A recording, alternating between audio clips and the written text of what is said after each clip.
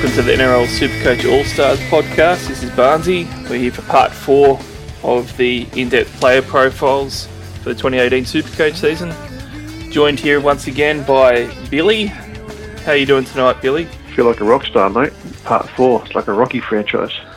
We'll go a lot longer than Rocky, don't worry about that. We'll have Creed 17 and everything. We'll be going forever.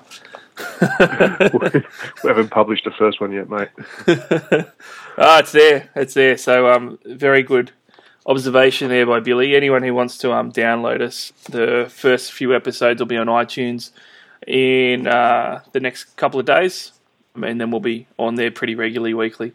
But not too much time to chat tonight, so let's go into our teams because we want to get through 3 tonight. We're going to hit up the Tigers, the Melbourne Storm, and the Manly Sea Eagles. And we'll kick it off with everyone's favourite cellar dweller for the last few years, the West Tigers. I'm actually not too excited for the Tigers in real life or in Supercoach this year. I don't really like them for either too much. How are you feeling about the Tigers this year? Yeah, not too confident, mate, especially with their draw. I'm just excited to see how a couple of players go, but might have to bust myths to get through that. Yeah, I mean, it's a real kick in the teeth, isn't it, for Tigers fans? Because you kind of, not to talk myself up, but as a Roosters fan, we've had a pretty good few years. It's been a decent run. But, if I was a Tigers fan, I'd be thinking, geez, it's pretty bad in real life. At least I got my Supercoach to look forward to. And then you get smashed with this terrible draw. It's like, can't even do that well. Mate, someone sent me a screenshot of what their team would look like the other day after you can get rid of all their talent. And it was cringeworthy, mate. You got Fifita, Tapau, Brown, Teddy. At what point do you stop? Oh, yeah. I really like Cleary, though, so that's a good little segue in. I think Cleary will actually be good for them. But one of the things when we get into these few guys that we're going to talk about in the Tigers that I'm pretty wary of and a bit scared of going near any of them with is one, I think Cleary's definitely got a task ahead of him and he's a good coach, so I think he might make some hard decisions during the year and even early on. And he's just brought in so much. There's just been so much changeover from players and ins and outs. So, I mean, their ins and outs are just crazy, the amount of players that have come in and out. So between a new coach and all the players, there's been a fair bit happening. But I'll run through quickly the ins and outs, and then we'll start off with probably their lone gun in the Tigers outfit, really, on averages. I'm already punching in these numbers. Yeah, I think we all know who we're talking about. The main gains for them, Mahe Fanua came over from Hull FC after spending a couple of years over at the Super League. Peter Godinay was a bit of a reserve grader, but I kind of like him at Manly, actually, to be honest. He could add some good depth for him. Lola Hare came over mid-season. Benji Marshall, the prodigal son, returns at the very, very, very tail end of the career. Ben Matalino from the New Zealand Warriors. Chris McQueen from the Gold Coast Titans keeps getting these big paychecks for some reason. Milne from the St. George Illawarra Dragons, who isn't a bad pickup. Russell Packer from the Dragons as well. Josh Reynolds was a big halves signing from the Canterbury Bankstown Bulldogs. Robbie Rochelle from the Melbourne Storm. And then all the rest weren't huge, although Alex Twal actually is quite a good young Parramatta boy, so he'll probably be a decent signing for them in the future. The losses very, very quickly. Matt Ballin, gone. Joel Edwards was released. Jamal Idris retired. He didn't make much of a return at all, unfortunately. Then the rest of them, I mean, Kyle Lovett played some games, but he wasn't fantastic. Mitchell Moses was probably the big one. He went mid-season. Ava Seminole did that one pretty well. Went over to the Sharks. And that fast for 3 times. But the big 2 I left for last. Reynolds was a big one to come in, but a big one going back over that way to the Dogs was actually Aaron Woods, obviously. And Tedesco going over the Roosters really hurt a lot of Tigers fans, I know. So there's a lot of guys going in and out that are, definitely top 17 guys. So it's a bit all over the shop.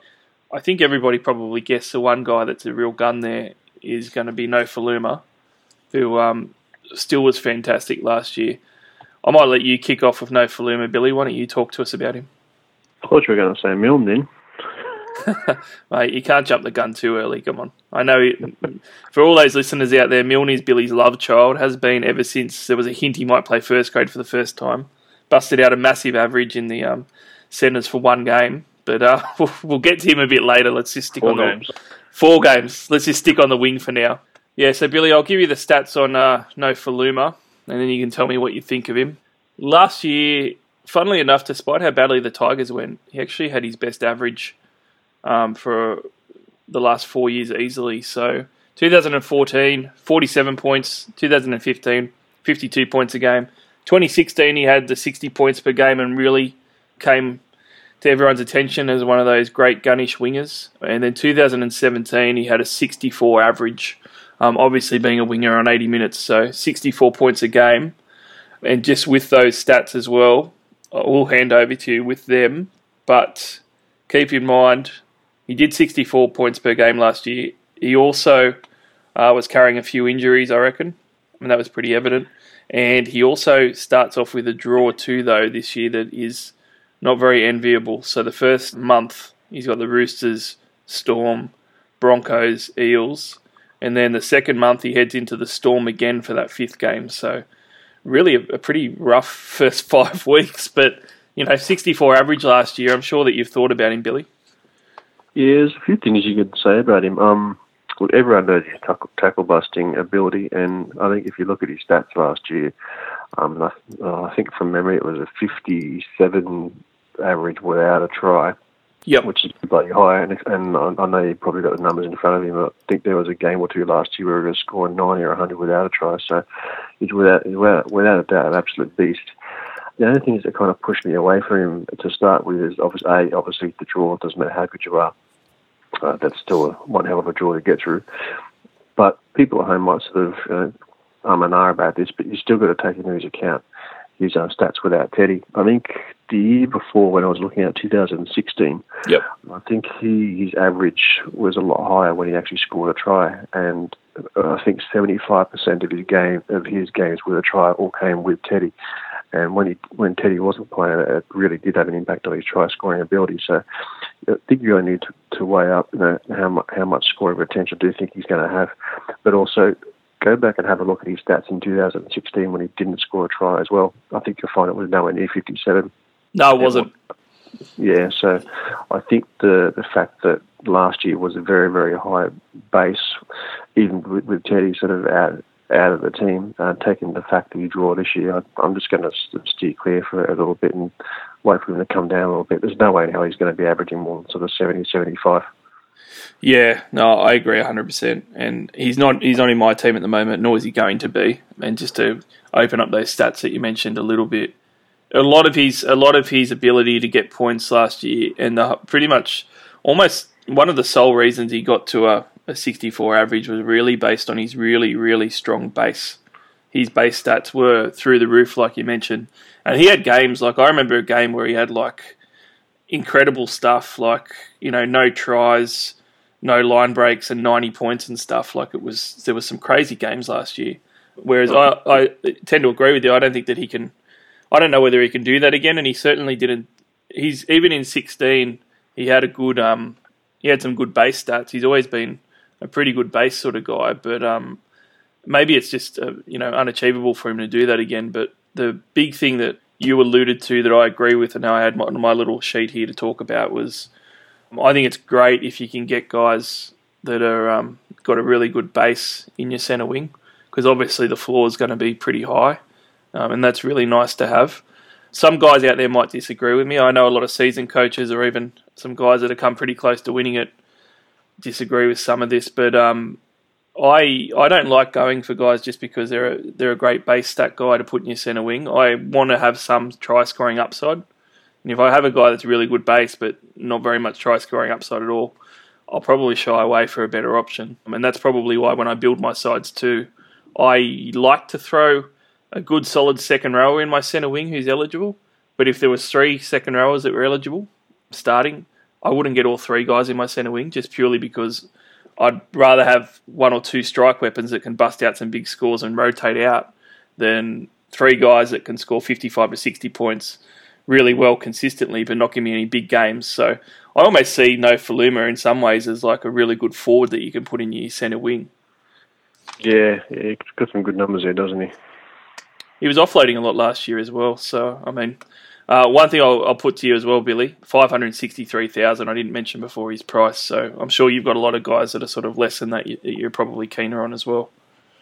Yeah, exactly. I'm just going to have a quick look at his Andy numbers. I know, but so his hit-ups didn't really get affected, but yeah, offloads kind of dissipated a little bit towards the end of the year, going backwards. He had 1 effective, none, 2, 2, 2, none, 2, 1, none. But you go up to the top of as opposed to the start of the year, he's had 6, then 5, 0, 2, 4, 1, 3. So he's got some.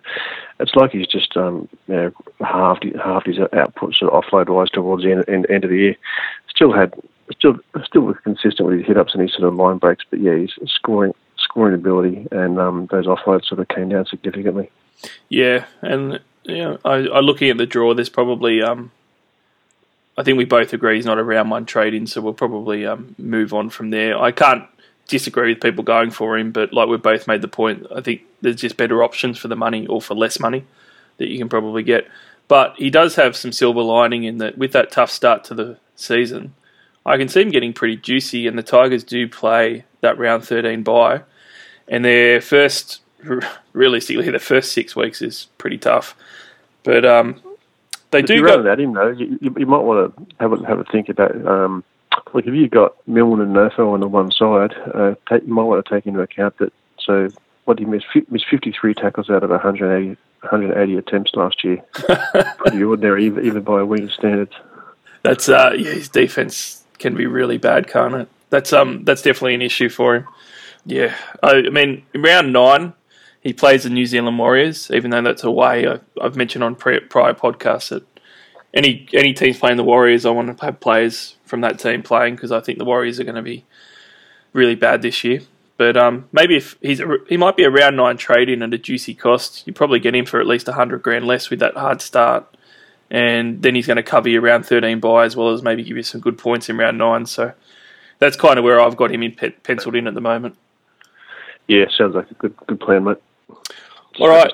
Fucking comes back consistently. Yeah, for sure. All right, so let's move on. We spent a bit of time on him because he's probably the most relevant guy in that whole roster. Another fallen gun, I guess we can put him as, that is making his way into quite a few sides at the moment is Ben Matalino. So Matalino came over from the Warriors, and yeah, I've had a little bit of interest in him myself. He was in my side initially. I actually had him in.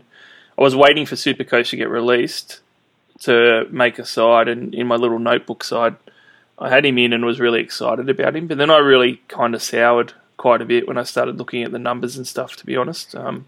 So mainly because his numbers kind of read like this. He had this 2015 season that everyone remembers, and I was quite swayed by, where he scored an average of 62 points a game.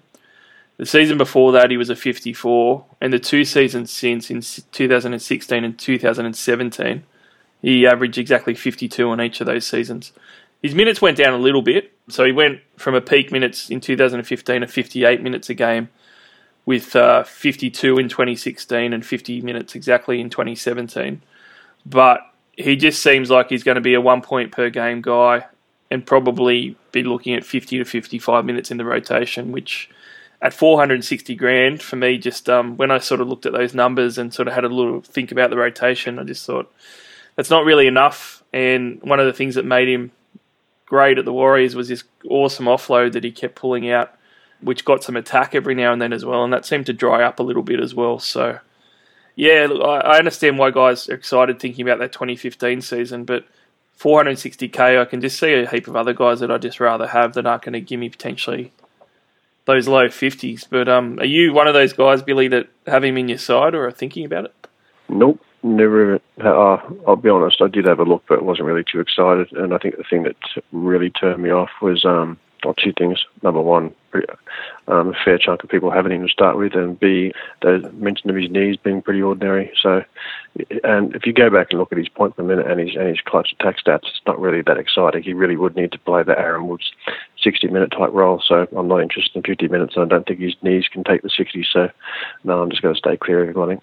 Yeah, yep. I think that's pretty good advice. And I mean, I think that the other thing too that probably a lot of Tigers fans lament is that they've got a lot of those middle of the range sort of talented guys who can be in someone's starting 17 sometimes, but they've just got too many of those guys, and they're all forwards. They've got all these back rowers and middle forward plotters like Tim Grant and stuff that are going to probably get minutes that probably don't deserve them, but it's just a bit of a logjam for me. I mean, young Eisenhuth is actually one of my favourite young forwards, and he's going to demand minutes in the middle as well. So I don't see him being able to get that 60 minutes a game that you're talking about. And I agree, if he's not getting 60 plus, I just don't think you can look at him. And as a comparison to finish up on, I think James Graham is almost exactly the same price as him. And James Graham had more than one gun season. So, I mean, if you're looking at comparison options and you want someone with upside, there's a lot better guys at $460,000 you can get. Yeah, true, mate. I'm not very excited on him either. But yeah, there's definitely a better option if you want to take the risk with his injuries. So why don't we talk about your boy Milne then, because he's in both our sides, I'm pretty certain to say, and I think he's pretty highly owned as well. Why don't you tell us about your love affair with Milne? Why don't you open up about this great love story, Billy? I think I've posted the profile everywhere now. So you got it by memory. You know everything. Come on. Yeah, look, from memory, his stats were, what was it? I think it was 54 average per game, but one of them was off the bench. I think he ended up being about a base average of around not a base average. I think he ended up punching about a 60 or a 68 average in the 4 games with the Dragons with 1 try assist. He was just an offloading, tackle busting machine. He just seemed to absolutely be in everything. He was one player that I really wanted to get all over last year at the beginning of the season, because he was just going to be around that sort of 300, 350 price tag, which a lot of people, well, not everyone, but a lot of people would have laid off. Unfortunately, this year he's absolute rock bottom dollar, so everyone's going to be across him. But one thing I don't really understand is why everyone's got him on the NPRs. This guy, in my opinion, if you look at the stats, he's not a cashy, guys. He's not someone you want to put as an NPR. Put him in your team and leave him there.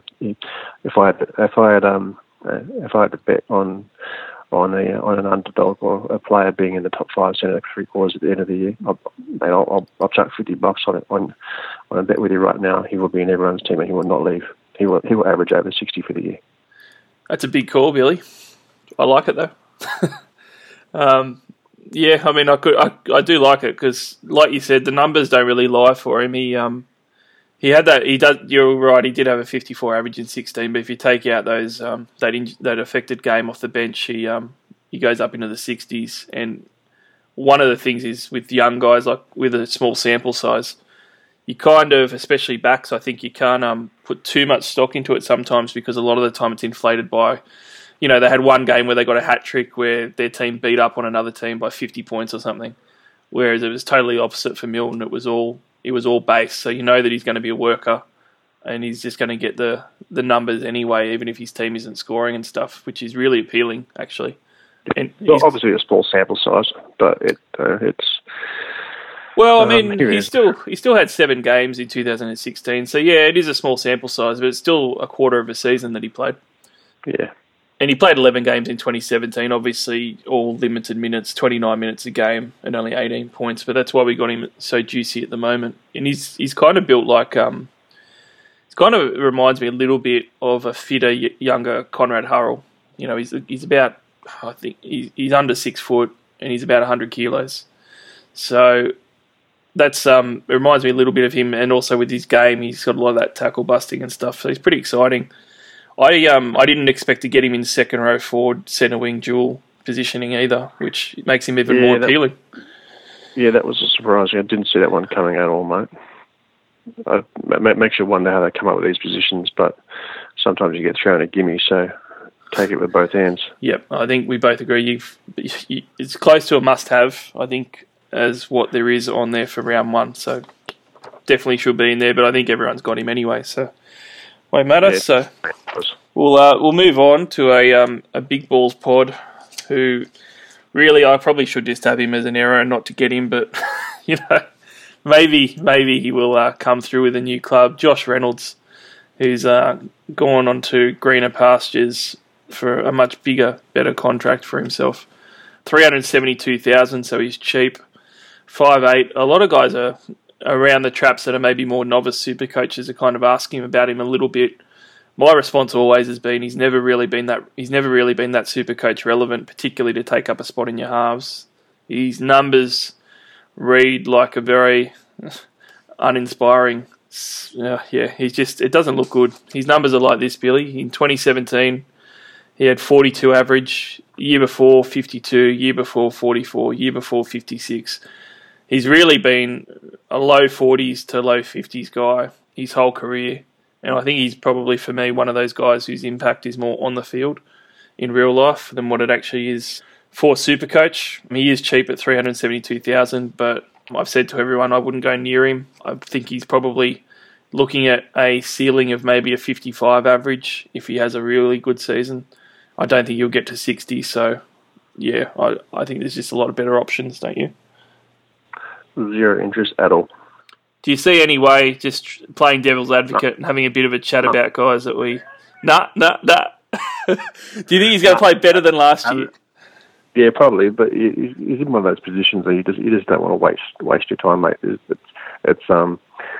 Look, the spine is that type of position in your team that you don't want to waste with guys who can just clog up a spot, especially with limited trades this year. You need to get off to a flyer, and the only way to do that is to get key guys in high fluck and volatile positions. So the last thing you want to do is fill a number 6 spot with a guy that might make sort of 50, 100 grand if you're lucky who's playing for the Tigers. Just forget it and move on. Yep. I agree 100%. I was going to try and play devil's advocate a little bit, but I'm not going to do it. I just can't. Josh Reynolds shouldn't be going there. Let's not waste our time talking about that bloke, but I'll just give me 10 seconds because I just found the stats on this Milne bloke. Here you go. Yep. So 2016, so season average was 54. He had 106 tackles, which accounted for 28% of his score. 149 hit-ups in H8s and just normal hit-ups, so that was 39% of his score. And offloads and ineffective offloads were 19% of his score. So basically 1/5 of this bloke's output was in offload, pretty much mostly effective. So his entire average, 87%, was those stats account for 87% of his total average in 4 games played. Scored 97, 58, 59, 58, 53 in games over sort of 76 minutes, so an average of 68. Yeah, those are the numbers. Milne, put him in your team. Yeah, that's awesome. And he is, to your point as well on Milne, he's my 4th centre wing at the moment. I'm planning on playing him, and I might rotate him out in some of the harder games and just play like a hot rookie. But yeah, I think that's great advice. Well, you're doing better than me. He's my 2nd. Well, there's only one way I could get all those guns in my team. That was sacrifice somewhere. So I think you know where I'm suffering now. Bit of a bare cupboard for the centre wing for Billy's team. It sounds like it. Yeah, great. All right, let's move on from the Tigers because I think most of the fans already have. We'll go to the Storm. A little bit more exciting. We'll go from the cellar to the penthouse here. So Melbourne Storm obviously have Cameron Smith there as their the guy that's probably going to be the most owned. But just quickly going through their ins and outs, they actually brought over Shandor Earl, which wasn't that publicised. Ryan Hoffman came over from the Warriors, so he's returning. Sam Cassiano was a reasonably big one, considering how well Bellamy does with discarded decent props and forwards from elsewhere. The other Kafusi came over, Patrick Kafusi from the North Queensland Cowboys.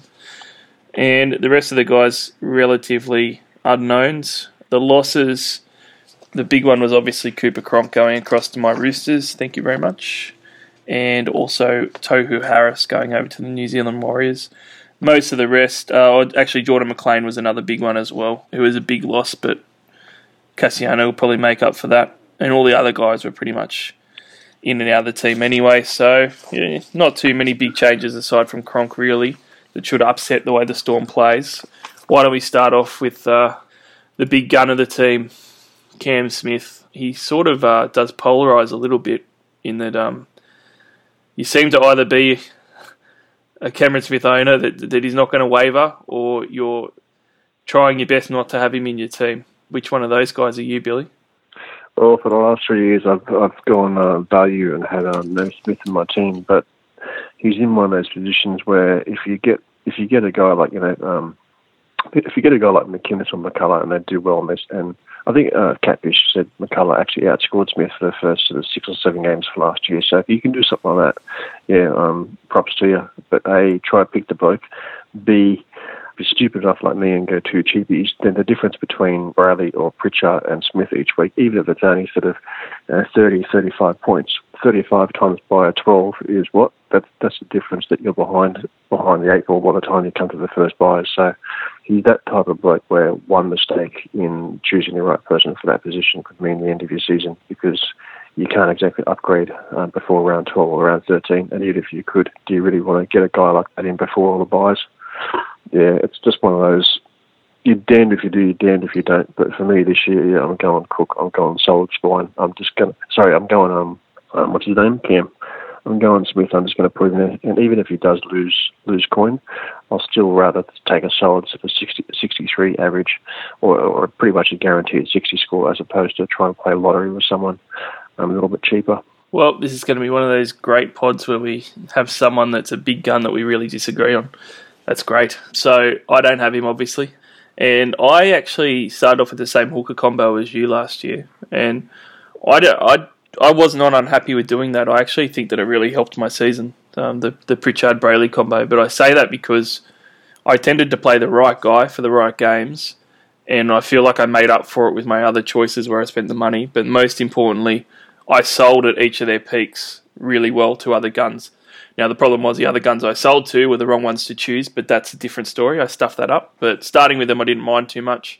This year, though, it is a bit of a different landscape. I'll give you that. So, I mean, we've spoken about it. Everyone's talking about starting off well, being pretty important. So, if there was 2 dirt cheap hookers this year, I wouldn't be able to do it again, I don't think. I'd be too worried about my starting spot for those first few rounds. So, I guess that is the other big pro for starting with Smith. But I'll tell you why I don't have him.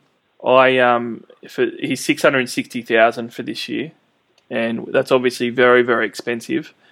And one of the biggest things is I think there's a couple of mid-rangers that are going to come through that could potentially play 80 minutes that are both going to make real good money and not be as big a deficit as maybe other years. So I really do like Cook. You mentioned him before. If Cook manages to get 80 minutes, and it's a bit of a question mark at the moment, but if he did, I could see him doing really well. Like we were talking about him the last pod. He projects to have some really good scores. So, I mean, could you understand going a Cook instead if he's getting 80 minutes and sort of being able to not fall behind? Yeah, 100%. But that's the risk that you've got to take. The reason why I've leaned away from that, and in saying that, I've got Cook too at the moment. I'm going Cam and Cook. Okay. Because I really rate Cook. The problem is, what happens if, last week, Seibold, you read an article from Seibold saying, yeah, look, we wanted an 80-minute hooker, but all of a sudden, I just don't think I don't think it's that he wasn't capable of doing it. I think the article was he was more concerned that he didn't have a backup type or anyone that could actually cover it if he went down, so he was going to chuck Barrett in the team. So my concern is what happens if you do that and then 3 rounds in, all of a sudden Robbie's on the bench, and then you go from having an 80-minute cook to a 55, 60-minute cook. What do you do then? That's why I've gone Smith too. I just want that insurance policy. Yeah, no, it's a really good point. I mean, there hasn't really been any definites that you could rely on in the hooker spot for a number of years other than Cam Smith. Probably the other thing I'll raise with him though, I mean, he scores and stats and stuff. There's not much point going through them. I think everybody knows that he's an absolute gun, but in the last 4 years he hasn't averaged below 70, and that 1 year was 15 where he averaged 69. So, I mean, he's pretty much locked in for 70. There's 2 things that do stand out, which are in my mind. His start? I think... Yep. Yeah, I think I remember seeing his start being a bit slow once or twice. Yeah, he has had a couple of years here and there where he started a bit slower than others, and it has been a bit of more of a building season where he's hit his straps a couple of months in. So that is definitely one of the points. But along with his start, I kind of put these in the same boat. He's 34 years old as well now, so he is a bit older. So I do wonder whether those slower starts, whether that might happen again. And I do wonder whether Craig Bellamy is going to look at resting him a little bit because, they do have a bit of a rotation policy they're looking at. And that goes into the second point that I'm really umming and ahhing about, and that is how they're actually going to rotate with whoever's on that bench utility role. I mean, there's been talk about Smith going into the halves and rotating Croft out, which I didn't really think would happen. Riley Jacks potentially coming into the side off the bench and doing that as well. It seems like there's a few little rotation things in there that could either move Smith out of the middle of the field or also maybe even get him some rest.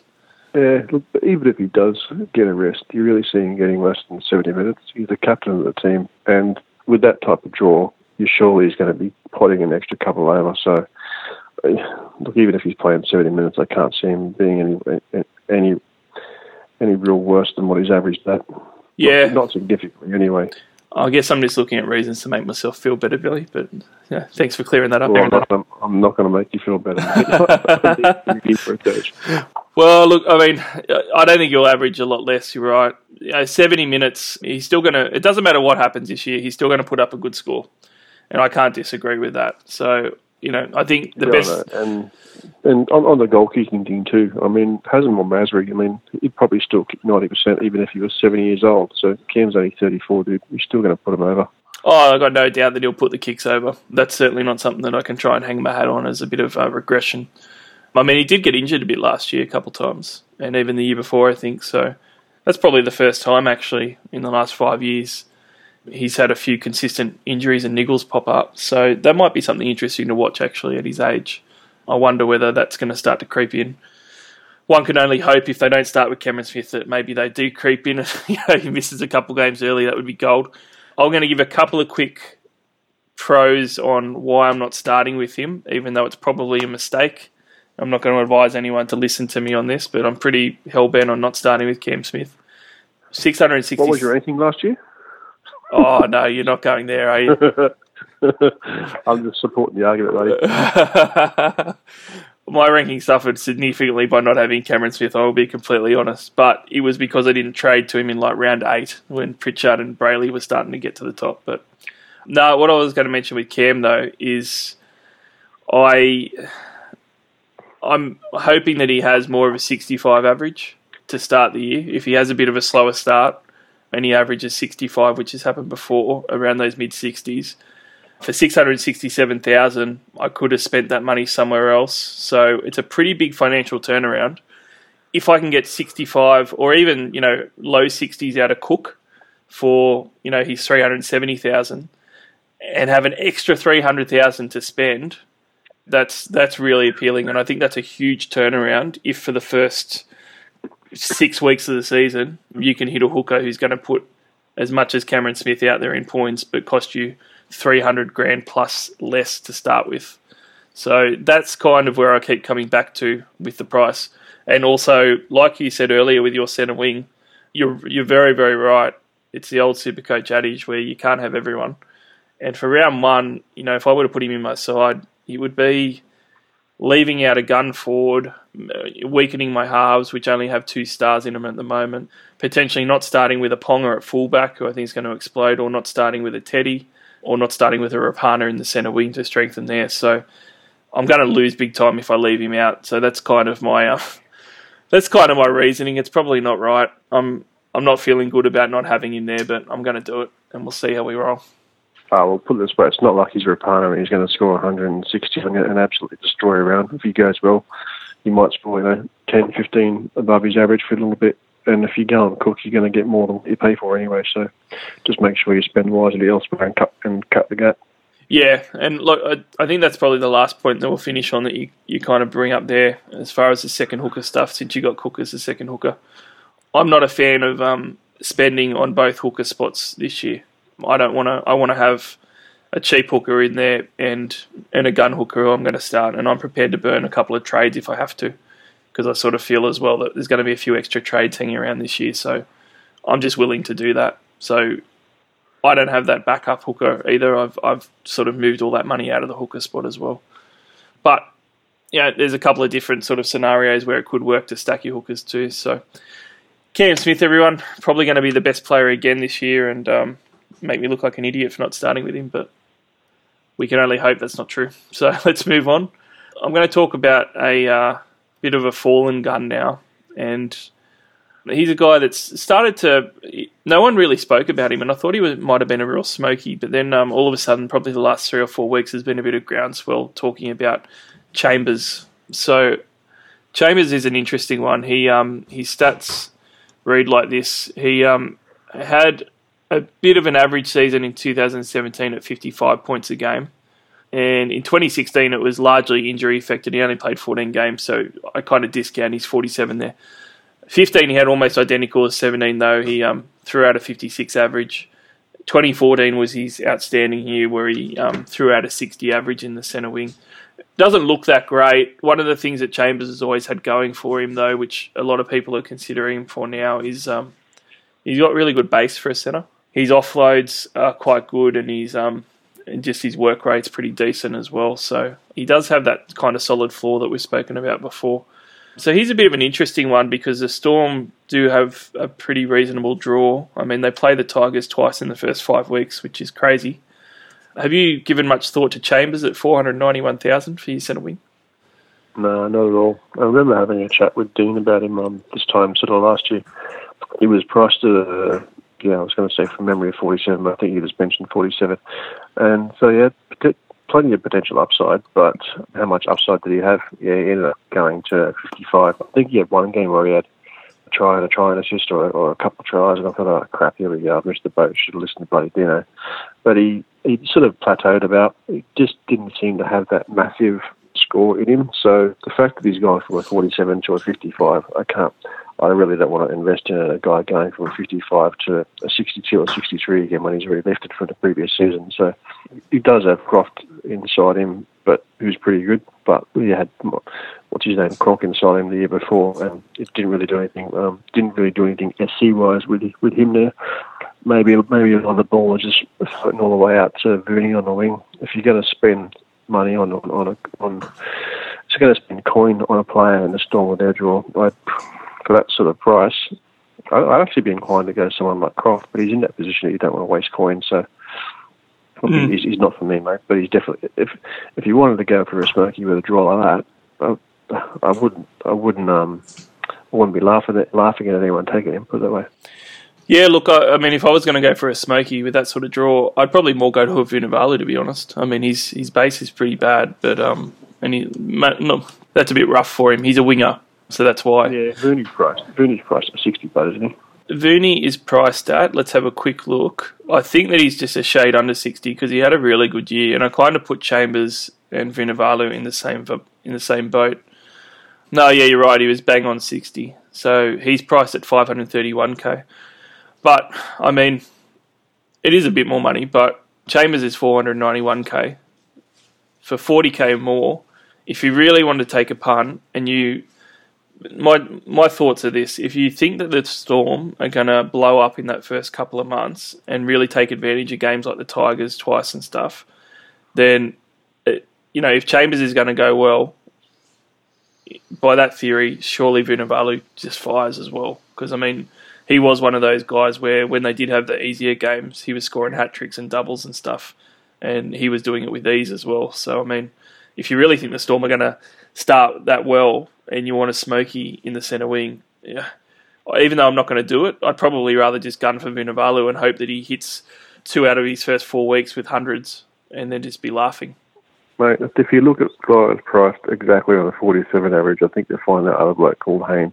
A lot of people are laughing and saying, "Oh, he's lazy, he's done nothing the last couple of years." But like I said in the first pod, at that sort of price, I'll be getting someone like him who has a lot more potential upside than bloody Chambers. Yeah, I put Chambers on there because he does have some pretty good base and some pretty good coaches are looking at him, and he has been a sort of a semi-gun in the past. But yeah, I don't actually have any interest whatsoever in Chambers. I mentioned it a little bit before. I don't really like those guys who only give you a good floor where you're going to sort of get that 40 to 50 out of a centre wing without the scoring stats. That's only good if I know that I'm going to get some tries and stuff out of him reasonably often as well to go on top of that. And I just don't see that with Chambers. And to be honest, I think he's regressed since he came back from rugby union. Yeah, no interest. Stay away from him. Let's move on to someone interesting, someone we either love or we loathe. So what should we do? Should we do J. Brom or Munster? let's go for love first, and then we can go down to hate. So we can start with your man. So Billy's mistress. If his lover is Milne, his mistress is Munster. That's probably the best way to put it. So I know Munster is in your team, Billy. Let's. Let me tell you why. All right, I'll hand over to you. Go for it. No, even after I rattle off all this stuff, everyone at home will just go, yeah, so what? It's Christie's average. Look, when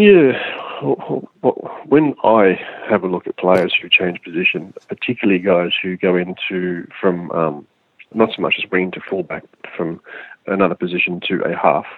Point in note, Milford, when he first started, I think he scored a 6 in his first couple of games for the Broncos. When Munster first went to 6 last year, if you look at his first 5 games, had played 1 game at fullback because he was filling in and played 4 games at 6, had 0 try assists, all right, had 2 line break assists only and 2 line breaks. 3 of those stats, 2 LBs, 1 line breaks assists, and 2 of the try assists was when he was actually playing fullback. So he was pretty much finding his feet the first 6 rounds of last year, and then we also had a couple of injury games, so he was coming back from that as well. But if you go to round 9, all right, versus St George, seems like that's when he just first started getting a taste for it and started finding his feet. So that's when he had his first try assisted in the 6 jersey. Then he had another one in the next game, then nothing the next game. Then he had another one, then nothing, then another one. Then he had 2 try assists, then another one. So the try assists started coming consistently after that, on an average of 1 per game. Had 0 tries all year, right up until the second last game of the season. So from round 9 last year, which is only sort of after 4 games in the 6 jersey, he averaged 70.8 from there with only 1 try all year. Take what I was originally banking on was the fact that if you take what's his name, Cronk, out of the equation, I kind of figured, look, he'd be getting a lot more ball and possibly lift that a lot more. But if you look at that first trial game the other day, Croft really directed the team around the park. So I started second guessing myself a little bit here, thinking, okay, maybe I should listen to the other blokes and not go anywhere near him. But look, for a guy that's averaging 71 in that position from after his first few games in the position, where his lowest score was pretty much. Look, he's got a very high floor. He scored 31 and a 37 once, but after that, every score is pretty much over 50. He's had an 89, an 81, an 82, 114, a 69, 114. All those scores without tries. So, mate, I just think he's got a lot of potential upside. And if you take into account that draw where they're playing Tigers twice and I think Bulldogs, was it? Like those opening 5 games. Yeah, they got Bulldogs first, then the Tigers, then the Cowboys, Sharks, then back to the Tigers. And if you go back and have a look at his, I think, I can't remember where it was, but I had read an article where they actually posted these stats from that first trial game where they said he was absolutely diabolical. He did pretty much nothing all game. He still scored 44, 45 or something for doing nothing. He got ankle tap once and just missed regathering that ball for a try. The guy could have quite easily scored 70, 75, 85, doing absolutely nothing in that game where Croft just absolutely dominated. So I think he's got a lot of potential upside, and with that draw, he's just the type of pod that, floats my boat, mate. Yeah, look, that's all fair enough, and you have sold me on him a lot more, so I'll give you credit there. He's not in my side, and he's not someone that I've considered at all. To be honest, I'd much rather consider him if he was playing fullback. If Slater's shoulder ended up being buggered in the next few weeks or something happened, then I'd probably have a look at him. But yeah, I mean, I think you alluded to his stats were a lot better at fullback, right? In your analysis and everything, fullback versus 5'8". I think we saw that from the year before. Well, I mean, he's like when he was playing fullback, his hit ups were insane. He grabbed the ball. It was like RTS when he's on song, mate. You grab the ball, and before he hits that line, it's just 1, 2, 3, 4. He even did it last week when he was doing nothing all game. I think towards the 70th minute, I think he just grabbed the ball, 1, 2, 3, 4 defenders, and it doesn't look exactly that pretty from a real footy point of view. But when you're an SC coach watching the game, all you see is, look, the guys on, sort of 10 points, and all of a sudden it's 12, 14, 16, 18, with an offload 26 points. The guy just has that ability just to go large very, very, very quickly. Yeah, and I mean that's a good point as well. How quickly he can accumulate stats is definitely one of the things to like about him. And looking at his numbers just at an overall view, that was a really good deep dive on your numbers, Billy. That really opened my eyes a little bit on him. But he's gone the last 3 seasons, 67 average, 69 average, 62 average. So he's been in the 60s for 3 years in a row now, and he's been in the mid to high 60s, the last 2 years in a row. So he's certainly got it there, and he's certainly been performing at a level which says buy. I'll tell you why I'm not doing it, though, even though you've done a good job on selling him to me. I'm not doing it for looking at a pure other option reason. I see him as a good purchase. If anyone wants to take a punt on Munster, he'll probably do well to start the year with those couple of Tigers games in there. I just think that there's other options that I prefer. And by other options I prefer, I alluded to that I've got basically 2 mid-range guys in my halves and 2 guns. The 2 guns are JT and Milford. And, I would rather JT and Milford than try and play around and getting Munster in there somewhere in the halves. Fullback just becomes impossible because I've got Teddy and I've got Ponga, and we've already spoken about our love for Ponga and how much potential he has. I just don't see any way that I can not start Teddy and I cannot start Ponga to be able to fit him in there. So it's just a matter of being able to fit him in, which is a really good thing for Supercoach because you want to have that so you have a bit of variety in the teams and stuff. So I fully understand you going for him. With the other guys around, though, I can understand guys bypassing him just because there's other guys that can give you those points, and especially his price tag turned me off a little bit. Even though he's worth it, you're getting what you pay for sure. $593,000 he's priced at.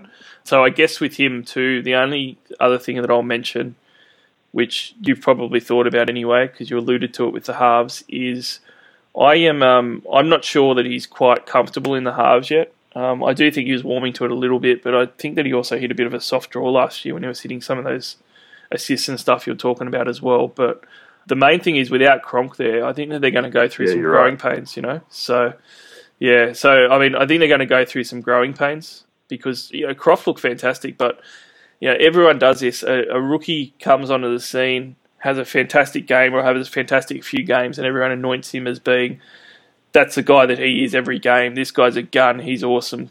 Croft, who cares about Cooper Cronk? We got Croft.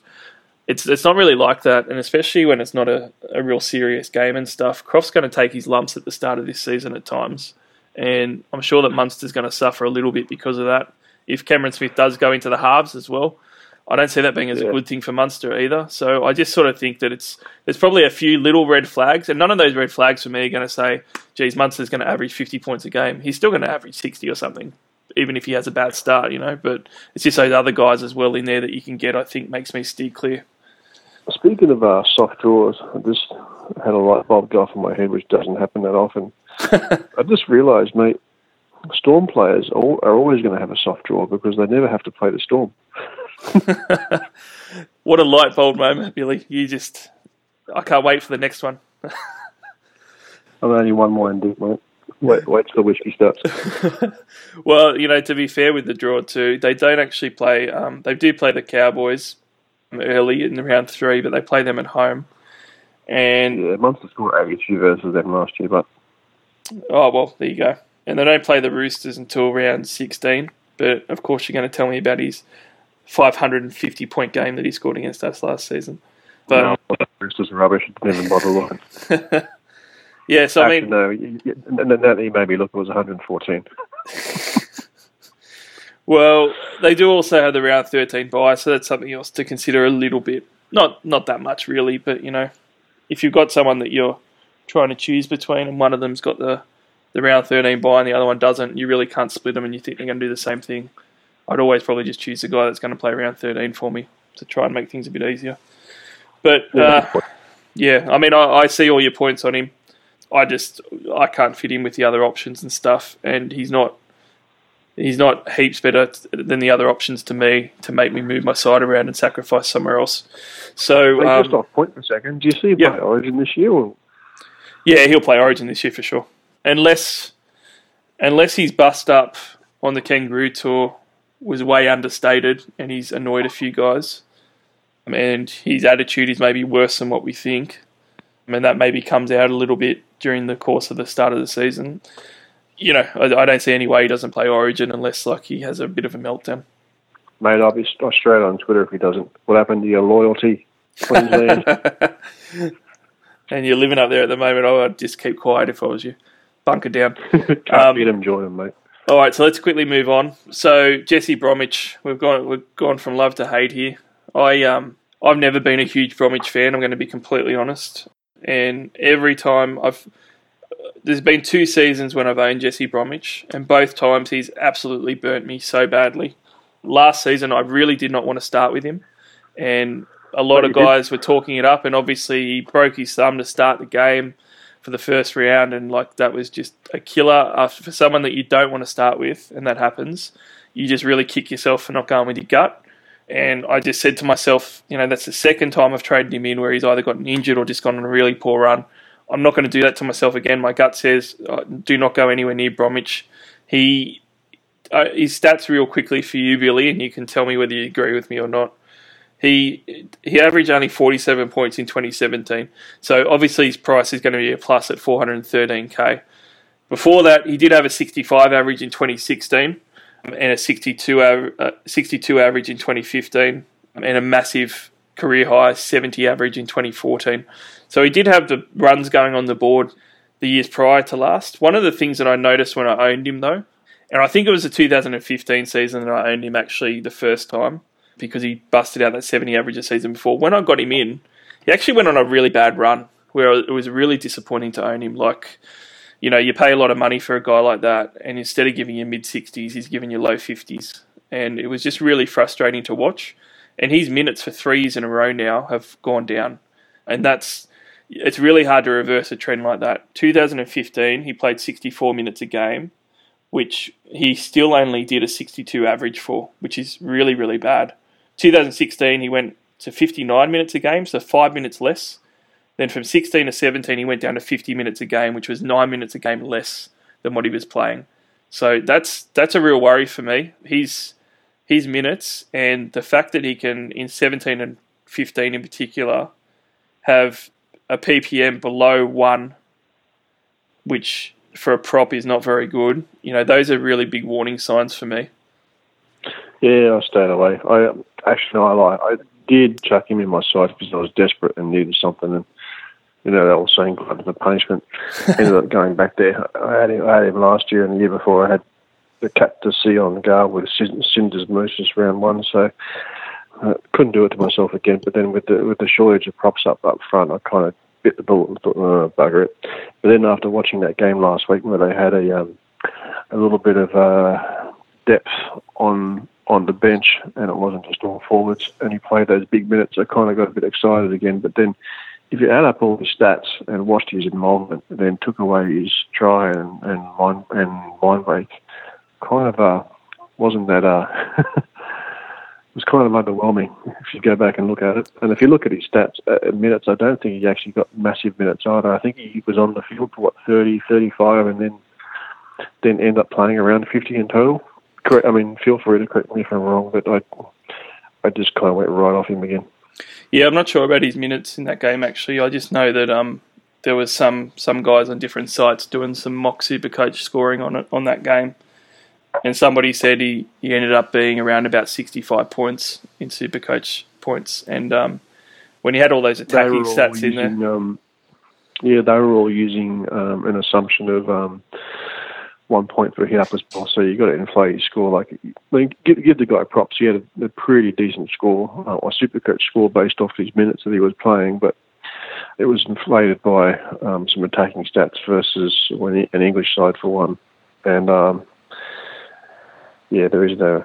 And after that, I'm just looking at his minutes and not getting very excited. I think I might watch the next couple of trials and could be swayed further, but the way my team's lining up at the moment, I need someone rock bottom dollar. I think I'll be starting Lodge and forgetting about J-Ball altogether. Yeah, and I guess that's the other thing where the Bromwich risk kind of comes into it as well. You know, do you want to risk him giving you 50 points a game or even 55 points a game. If you can get... That's the thing, mate. If you've got a guy like Lodge who's a ball-playing forward in a half-decent team, I mean, why wouldn't you just play him? It's not like you're going to play Brom and Lodge.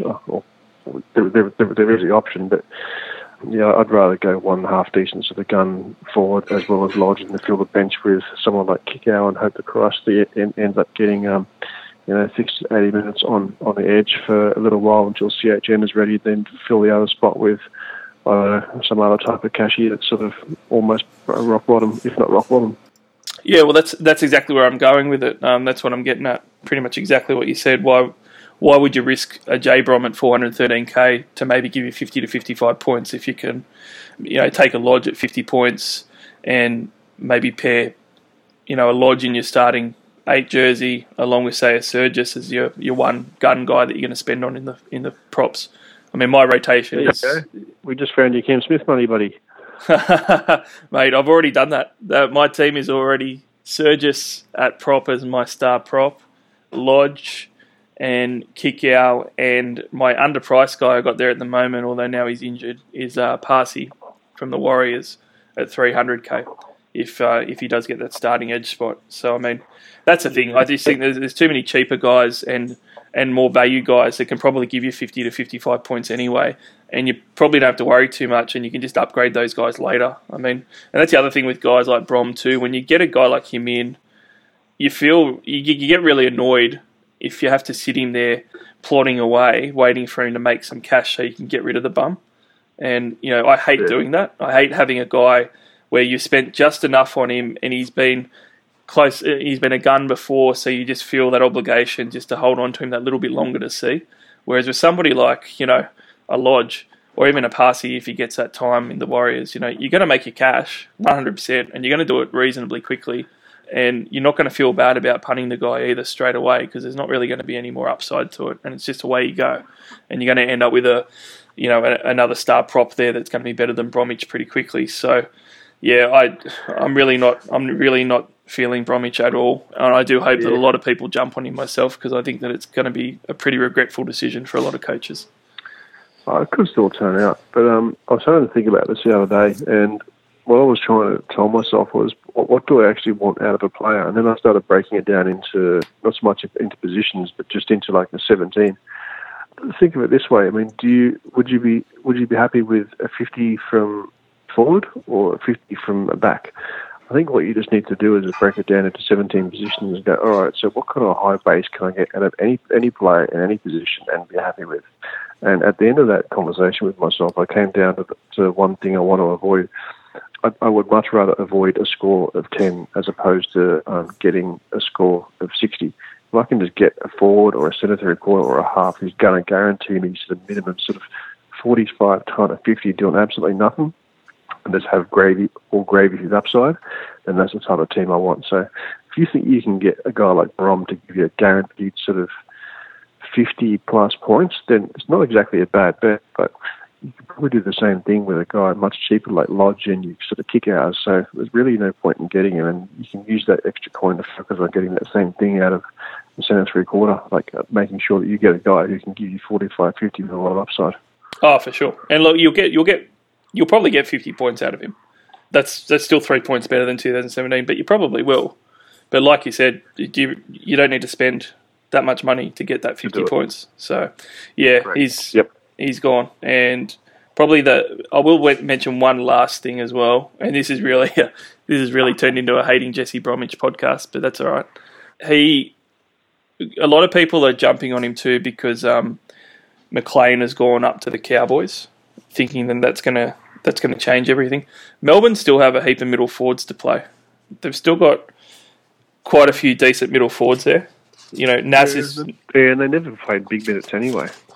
No, that's right. And I mean, I guess we were talking about the utility a bit earlier. If they do have a utility on the bench, yeah, I guess there could be some extra upside there by doing that, maybe. But, I mean, Cassiano's just come in, and he's not a big minute player, but obviously he's trimmed down a fair bit, so...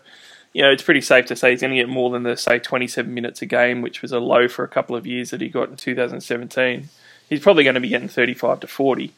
So, I mean... that was the plan. But do you really think you're going to get the same output out of Big Cass with being 15, 20 kilos lighter? I mean, the whole reason you had that massive PPM is because you would hit the line, bump 3 blokes off, and then chuck that little offload away for 20, 25-minute cameos. Oh yeah, look, I agree. I'm not going near Cassiano. I'm just bringing him up because a lot of people forget that whilst McLean went out, Cassiano actually came in and swapped over with him. So, yeah, I'm looking at Cassiano as more...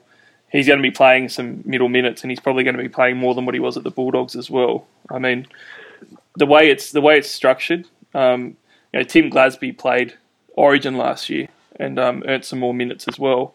So, I mean, they got Glasby and Bromwich basically probably starting at the prop spots.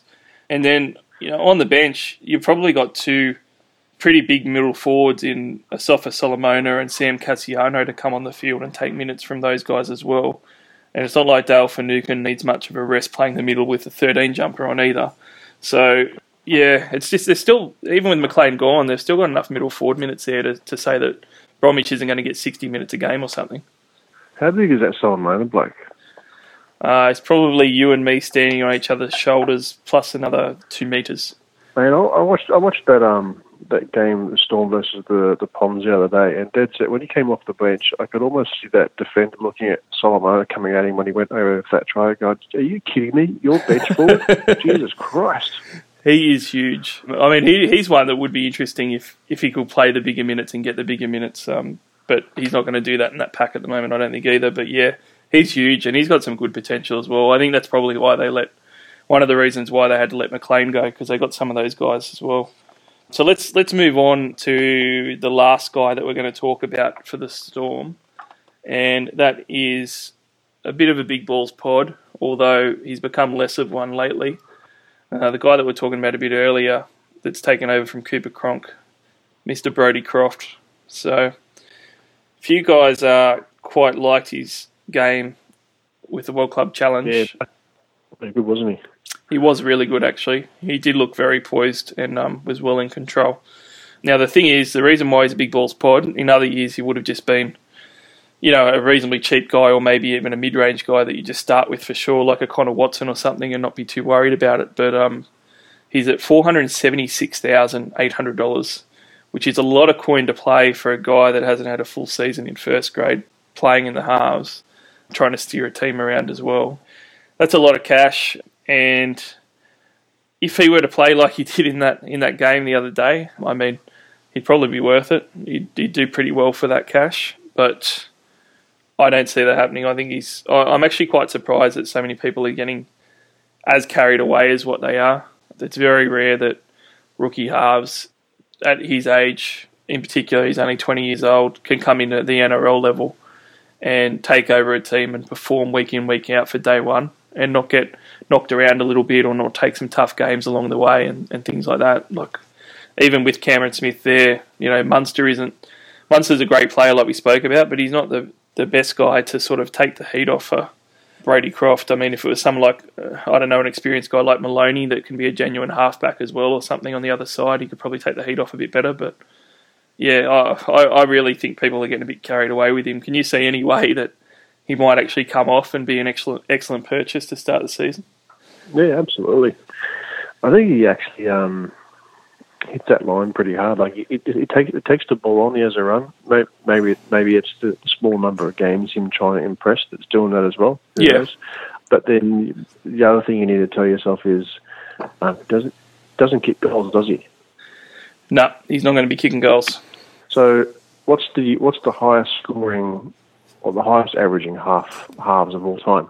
You look at guys like JT, SJ, Cleary, all those sorts of guys. You look at all their averages over the last sort of 5 or 6 years, put all those together, I really don't think you're going to see a guy averaging too much over sort of 75, maybe 80 if they hit their straps. But those will all be halves that are actually kicking goals. So he doesn't. So he's really fighting against the odds to get an average above sort of 67, 68 without kicking. Even then, though, to give you an idea on those numbers, Billy, those 3 guys that you mentioned, they're looking from anywhere from 12 points a game to 16 points a game around about of their total points being from goal kicking. And I mean, JT averaged 76 last year. Take the goal kicking out and he's only averaging 60. I wouldn't even think that he's getting to the late 60s. I think that he's, early to mid 60s. And his two 100-plus games came against, I know it was a pretty ordinary team. Was it Knights last year where he had 3 tries, whatever it was, for that 160 or whatever it was? Yeah, I think it might have been. I think it might have been the Knights, but he definitely carved up in 2 of them, which really blew things out and really hurt the fact that he's priced really high now. I think from memory he played 4 games. One of them was a treble. He scored a try and another one. And the other was like a 43 and a 60 type score. So those types of scores without kicking goals, and he set up a try for Brom and scored one himself versus the Poms. No disrespect to the Poms, but they did put a big score on him. I think he'll go really well this year. I think he'll average more than what you're actually paying for him. But not kicking goals. I'd much rather pay for a JT, or even just go that extra coin for a pod and pick up someone else like a Cleary or a Milford or something like that. Yeah, or at halfback, there's also Mitchell Pearce sniffing around for about 40k more as well, 50k more. So there's a few other halfbacks there that I'd definitely be picking instead of him. But I mean, look, it does happen. I'm playing the law of averages of saying that he's going to struggle during games during the start of the year at times, but it does happen where you have these talents that come through who are just superstars right from the outset, whether it's Brodie Croft or not. I mean, look, if you want to bank on it being him, you can probably save like 100k off a premium half and start with him. And he could carve up against those 2 Tigers games, that's for sure. So, I mean... Croft won't go bad. Like he might do 2 massive scores versus the Tigers, and then you hit the eject button round 6 and happy days. But, yeah, he might not also. And then what do? I don't think he'll go badly. Like, worst case scenario, I think you'll get what you pay for with him. And you say you could possibly spend the 476k, whatever it is, and sort of spend your money elsewhere. But yeah, I just wouldn't be going him this early. But definitely a pot if you didn't want to spend 600k on a premium half. Yeah, he is, and I think that I've been a bit down on him and stuff, but that's only because everyone else, well, not everyone else, but a lot of people out there have been way too high on him probably, and I think it's probably unfair pressure. I do like him and do think he'll be good. And one of the things too is that if he wasn't, like you said, playing in the halves, like if he was a centre wing for whatever reason, I'd be looking at him because it's a position where you really don't have much certainty and there isn't a lot of guys that are going to make you not pick him. Whereas in the halves, like you said, I mean, all the good halves that you could pick, it's a bit hard to leave them out to go a Brodie Croft. But I think he just needs to sit back, let Munster take the reins, show him how it's done, take it easy bit. Hopefully they kill each other for Supercoach. That would be ideal. But I think I would probably peg him, if I was going to guess now, I would probably peg him as around a 60 to 63 average, which is going to be decent actually, and it's going to be quite good. But I'll say 64. You'll say 60. All right. So we got the over under on 63, and you're going over. I like that one. We'll talk about that one at the end of the year. All right. $50. Well, pineapple on it. Oh, pineapple on it. Oh, you're talking my language now. We're going to keep this a child-friendly podcast and not gamble on it. So I'm going to say no for now. But I think that's all of the Storm guys that we can go through, and that'll do us for this episode. We were going to try and get to the Sea Eagles, but there was just too much juice in that Storm conversation, so we'll have to put that over to the next one. So thanks a lot, Billy. Hopefully you have a good night and you rest up for the next one.